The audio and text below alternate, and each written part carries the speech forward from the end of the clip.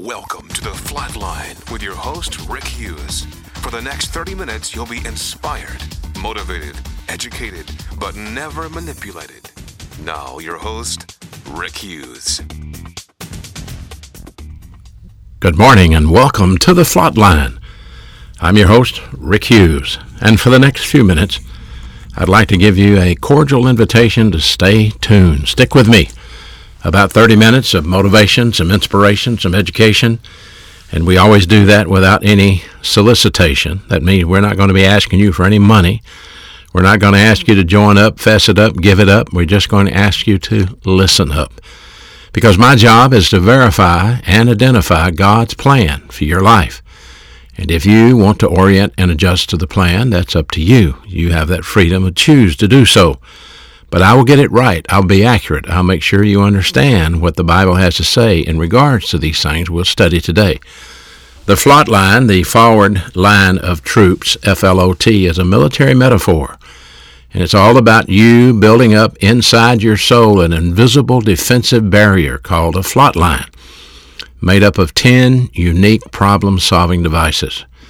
When you learn these biblical problem-solving devices, then you can stop the outside sources of adversity before they ever become the inside sources of stress, because we know adversity is obviously inevitable, but stress is actually preventable. It's optional. You don't have to have stress. That's what's so unique about the Christian life. It's a unique way to live with no worry, no fear, no guilt, no bitterness. It's a different way to live. And so I try to remind you of these biblical truths and introduce you to this new way of studying God's Word, digging in and learning God's Word, and without any type of manipulation. So it starts, first of all, with the great news, the wonderful news that Jesus Christ, the anointed Son of God, has redeemed all of us out of the slave market of sin. That means he paid the price for our sin. Paid the penalty for our sin. He who knew no sin was made sin for us so that we might be made the righteousness of God through him, is what the Bible says. So when we receive Jesus Christ as our Savior, we, in effect, accept the great grace offering he made for us on our behalf, the free gift of eternal life, compliments of the grace of God. Ephesians 2:8-9, for by grace are you saved through faith, and that not of yourselves is a gift from God, and not of works, lest any man would brag about it.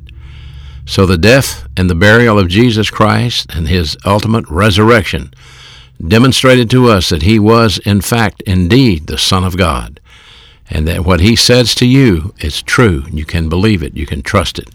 He's not a lunatic. He's not a liar. He is the Son of God. And Titus 3:5 says, not by works of righteousness which we've done, but according to his mercy, he saved us by the washing of regeneration, that's making us into new people, and the renewing of the Holy Spirit, that's the Holy Spirit coming to live inside of you, which he shed on us abundantly through Christ our Lord, and that being justified by means of his grace, not works, grace, we would be made heirs according to the hope of eternal life. There it is. It's a wonderful free gift from God. Today we want to take a look at something that's very critical for Christians, critical for us to understand. It's probably, if there are two doctrines that most Christians never really hear taught on, one of them is arrogance, sins of arrogance, and how arrogance goes from self-justification to self-deception to self-absorption to eventually self-destruction. Very few pastors ever really preach on arrogance. They may preach on sin, but they might not preach on the sin of arrogance. The other one that you very rarely hear any pastor, any evangelist, anybody write a book about is called patience. Patience in the Bible is a wonderful virtue. It's a great virtue, and I'd like to talk to you about that today and to challenge you in regards to your lack of patience. In Psalm 37:7, we have these words written by David. Rest in the Lord. Rest. That's a word that stands for having a relaxed mental attitude. This is one of the great things about the Christian life, having an RMA, a relaxed mental attitude. If you have a relaxed mental attitude, that means you're thinking divine viewpoint. You're orienting to the grace of God. So rest, and then we have the prepositional phrase, in the Lord. Rest in the Lord, and then wait patiently for Him. Rest and wait, two great, fantastic verbs there. Wait patiently, and that's the faith rest drill. That's a promise of God. That's one of our promises of the 10 problem-solving devices. Problem-solving device number 3 is the faith rest drill. By the way, we have a book that lists all 10 of these problem-solving devices for you. It's called Christian Problem Solving. It's absolutely free. All you got to do is write and say, send me the book, and we'll get it right out to you.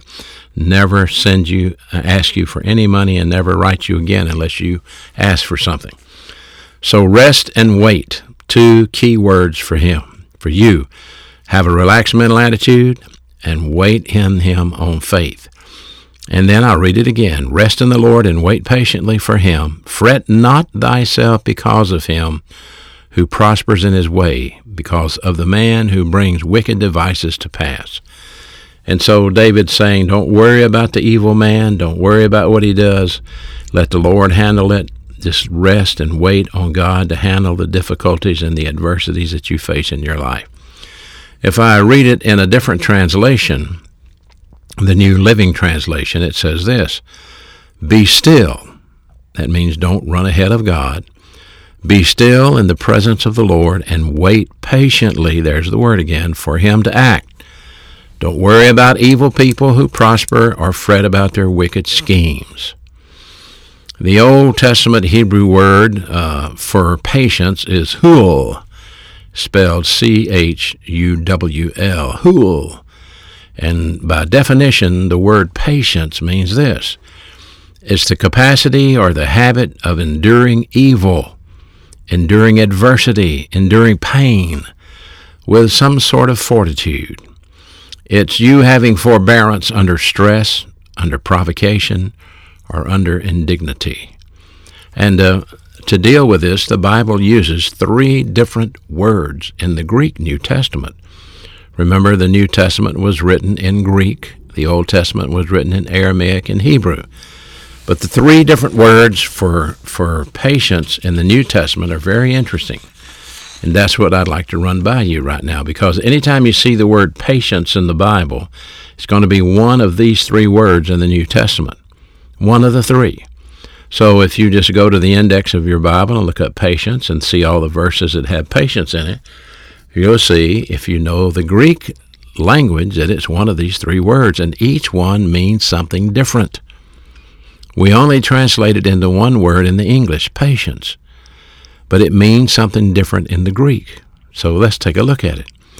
The first word for patience, I'll go to Hebrews 12:1. Because seeing that we are also compassed about with so great a cloud of witnesses, let us lay aside every weight that doth beset us, and run the race that is easily in front of us. Run the race with patience. In other words, that run the race or the circumstances that we face, we have to be able to handle that. So again, listen to it again. Wherefore, seeing we also are compassed about with so great a cloud of witnesses, let us lay aside every weight and the sin which doth so easily beset us, and let us run with patience the race, or the circumstances we face, that is set before us. Run with patience. There it is again. The word patience in this verse is a Greek word pronounced hupomeno. Hupomeno. And actually hupomone, but it's from the Greek word meno. Hupomone, I'll spell it for you. H-U-P-O. Hupo. Mone, M-O-N-E. It's a compound verb, and it means hupo is under, and meno is to abide. So it's hupomeno or hupomone, to abide under. And this has to do with, listen, the circumstances you face in your life. You must have patience with circumstances. You must be steadfast. You must be consistent. You must be endurance. You must have that. And that's the key to living the Christian life. You can't get knocked off balance. You can't get knocked out of shape. You got to be able to be stable, firm, and secure in your Christian life. Hupomone, Hebrews 12:1. Then we go another verse, another word that we see is macrothumia. Macrothumia. And that's a compound word from macros, that is the word long, and thumos, which is temper. And so this word is translated long-suffering. Long-suffering. It means to have longanimity, or to be patient with people.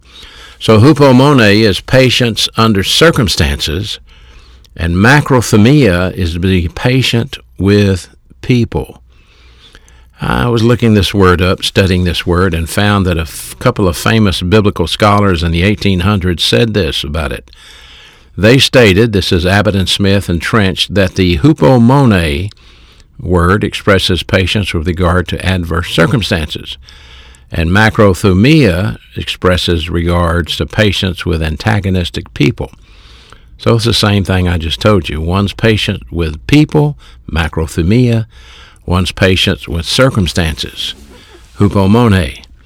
And then you got to ask the question, was how does my patience grow? Because there's one more word for patience, too. We'll get to that here in just a second. But how does your patience grow?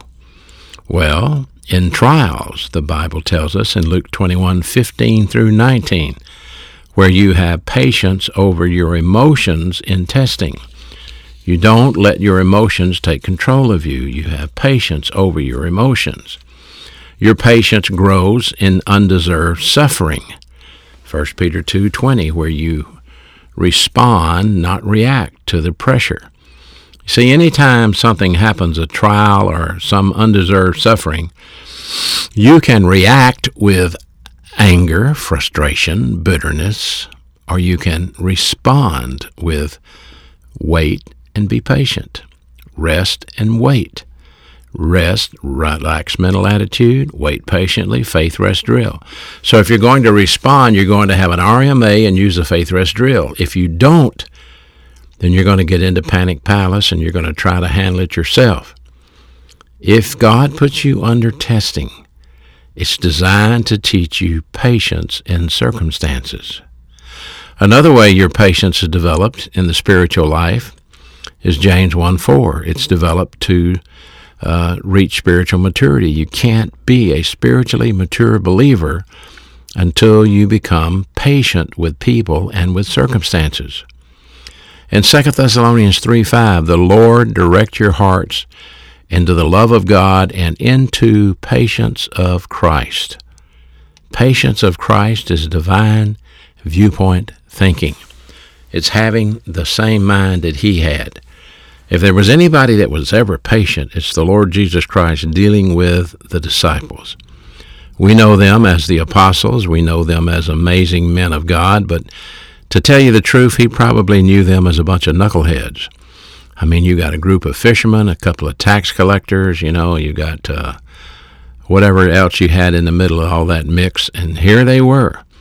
And they were hard-headed. They didn't get along with each other. They competed for attention. They wanted the best seat in the kingdom when it came. And the Lord was very patient with these men, developing them, bringing them along, teaching them the divine way of thinking, to have the same mind that he had. So Paul eventually wrote back to Timothy and wrote these words in Colossians 1:9 through 11, "For this reason, we also, since the day we heard it, don't cease to pray for you, and to ask that you may be filled with the knowledge of his will and all wisdom and spiritual understanding, so that you may walk worthy of the Lord, fully pleasing him, being fruitful in every good work, and increasing in the knowledge of God." Now, he's actually writing this letter to the church at Colossae. And listen to this last verse 11 of Colossians 1:11.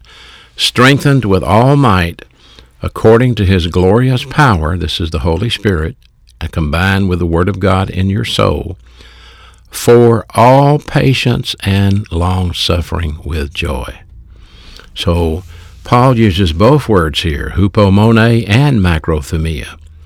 Strengthened with all might, that's the Holy Spirit, and God's Word resident in your soul, according to His glorious power, for all hupomone and macrothumia, patience with people, patience with circumstances, but the last two words, with joy. Not complaining, not being bitter, not griping, with joy. The next word we want to look at in the Bible for patience is the word anoche. A-N-O-C-H-E. Anoche. Anoche is translated forbearance. It means to hold back. It's a delay of punishment. It's a quality of self-restraint in the face of provocation, which does not hastily retaliate or promptly punish. It's the opposite of anger, and it's associated with mercy. Listen as I describe God having forbearance. Anoche.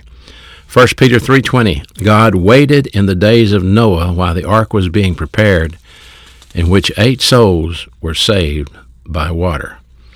God waited. God had forbearance. Anoche. Romans 2:4, or despisest thou the riches of his goodness and the forbearance and long-suffering, not knowing that the goodness of God leads to repentance? Paul wrote. Forbearance, anoche, long-suffering, macrothumia. This is God being patient with people. Being patient with people, patient with me, patient with you. Not getting frustrated when we fail, not getting frustrated when we sin, not giving up on us, not throwing us under the bus, not turning his back on us, but patiently loving us. Do you despise the riches of his goodness and his forbearance and his long-suffering?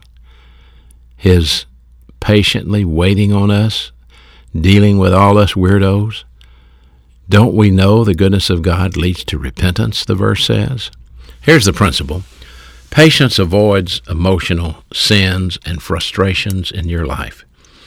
If you have divine patience, you won't be letting your emotions run your life, control your life, and you won't be getting frustrated. 2, patience maintains confidence in God's perfect timing. Not your timing, his timing, God's perfect timing. See, God has a right time and a right place. You may make it up, but it might not be his time. It's true in prayer. You can ask what you want, but it might not be the right time that God wants to give it to you. Number 3, your faith will be tested, and through it, your patience will increase. This is what God does. He tests us. He teaches us. This is how we grow. And we have to patiently wait on the answer. We have to patiently seek his will. And 4, patience is divine good production that is rewardable at the judgment seat of Christ. It's to surprise you, but patience is divine good. And it can be gold, silver, or precious stones. It is actually part of the filling of the Holy Spirit. Patience is. So if you demonstrate patience in your life, it's rewardable in eternity. God will reward you for that under 1 Corinthians chapter 3, verses 11 through 16. Wood, hay, and stubble are gold, silver, and precious stones. That patience that you demonstrated with your wife or with your husband, with your children, with your church friends, that's rewardable. You didn't go off the handle. You didn't get mad. You didn't fly into a rage. You didn't yell at them and scream at them. You waited patiently for them to get it straight and understand it. So, Paul writes in Titus 2 that Timothy is to teach sound doctrine. So the older men in the congregation will learn patience among other important doctrines. I'll read it to you. Titus 2, 1 and 2. But as for you, dear Timothy, in other words, speak the things that are proper for solid, sound doctrine. Not weird stuff, solid, sound doctrine. That's one of the things happening in our country today. Men and women have moved away from solid, sound doctrine, and we've gone for the weird stuff. But as for you, speak the things which are proper for sound doctrine, so that, or in order that, the older men be sober. Now, that's a metaphor for being in good health That means their spiritual life is free from error. It's not necessarily talking about they don't not be drunk. That they be sober, which means they be under self-control. That they be reverent or dignified. And they be temperate, in control of their senses, curbing their desires, curbing their impulses. So that's the first three things. Teach sound doctrine. So the older men who have a tendency to lose their self-control won't lose it. Who have a tendency not to act very dignified will act dignified. And who have a tendency to not curb their desires will, in fact, curb their desires. The Word of God gives you the power to obey these things, to control yourself, to act dignified, and curb your desires. So then he goes on to say, and that they may be sound in faith, in love, and in patience. Faith in love, sound in faith, sound in love, sound in patience. So this is what Timothy is supposed to teach, God's sound, solid word, so that the older men in the congregation, and you know if you go to a church where the older men are, this could be them. Sound. Hugeino is the Greek word sound. Hugeino. That means healthy spiritually, not given to error. That means not letting their emotions take over and try to tell you that a great Christian is somebody that cries and comes to the altar every night. That's not necessarily true. Great Christians may cry and come to the altar, but that doesn't make you a great Christian. That they would be sound in faith, doctrine they've learned, doctrine they've applied. It doesn't do you any good to learn it if you don't apply it. You have to learn and apply if you're going to glorify. And that's the old saying, LAG, L-A-G, learn it, apply it, and glorify God. So they need to be sound in faith, sound in love, understanding what it means to abide in his love, where Jesus said, if you abide in my love and my word abides in you and you abide in me. I mean, this is the most amazing study. If you don't understand personal and impersonal love as part of the problem-solving devices, it's impossible for you to live effectively the Christian life while you're in the devil's world. You must understand personal and impersonal love. And these things are in the book in a brief way, not a very in-depth way. But personal love is your motivational virtue while you obey God. If you love me, you will obey me, and my mandates are not hard, 1 John 5:3. Impersonal love is you reciprocating the love of God to those that you're around, and you love them based on who you are, not based on who they are. It's the same way God loved you. He loved you based on his character, not yours. If you think God loved you because you're a wonderful person, you're out in left field. You were a sinner, lost, on your way to hell, but he loved you so much that he sent his son to die for you, to take your place, to be punished in your stead.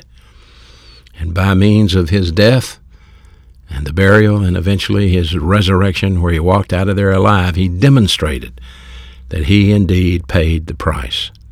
Understanding God's love is critical for any Christian because it's not an emotional thing. It's a spiritual thing you must know. If you don't understand it, let me know. Let me get you some material on it. Let me tell you where you can go to study it, because there are some great pastors that have taught a lot on this, and it will change your life once you understand personal and impersonal love. So sound in faith, sound in love, sound in patience. Hupomone, patience with circumstances. That's the patience the older men need. They don't like change. They don't want change. They don't like this new preacher. They don't like that. They don't like the way the young people came in there and want to change the church or do this, do that. You know, if there's one thing older people are sometimes, is not very patient, because they know they don't have a lot of time left and they want to get it done now. Not every old person is willing to go out and sit under the juniper tree and fish for a brim, you know. They want to get it going.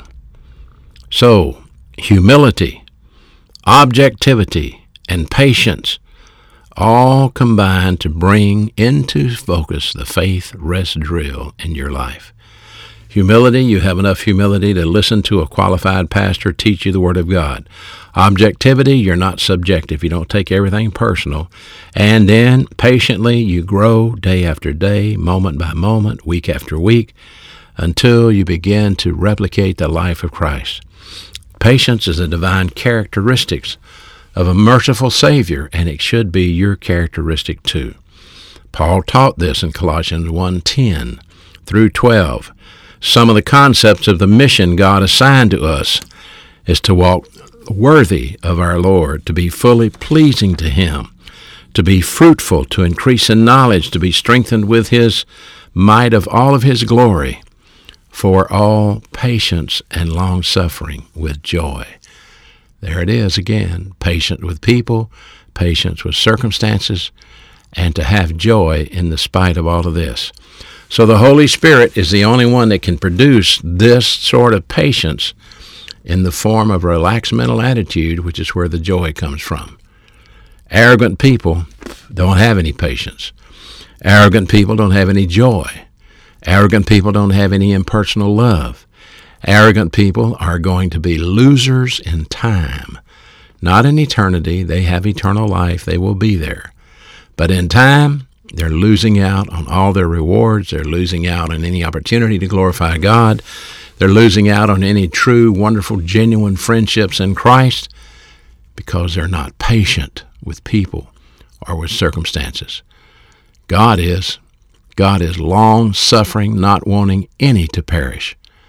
That's the anoke word I showed you. So remember this. When you read the Bible, you will see the word patience, and it will be one of those three words: macrothumia, hupomone, or anoke. All right?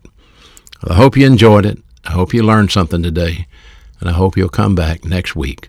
Same time, same place. Until then, I'm your host, Rick Hughes, saying thank you for listening to The Flatline. Thank you for listening to The Flatline with your host, Rick Hughes. If you'd like to contact Rick, please write to him at P.O. Box 100, Cropwell, Alabama 35054, or online at www.rickhughesministries.org.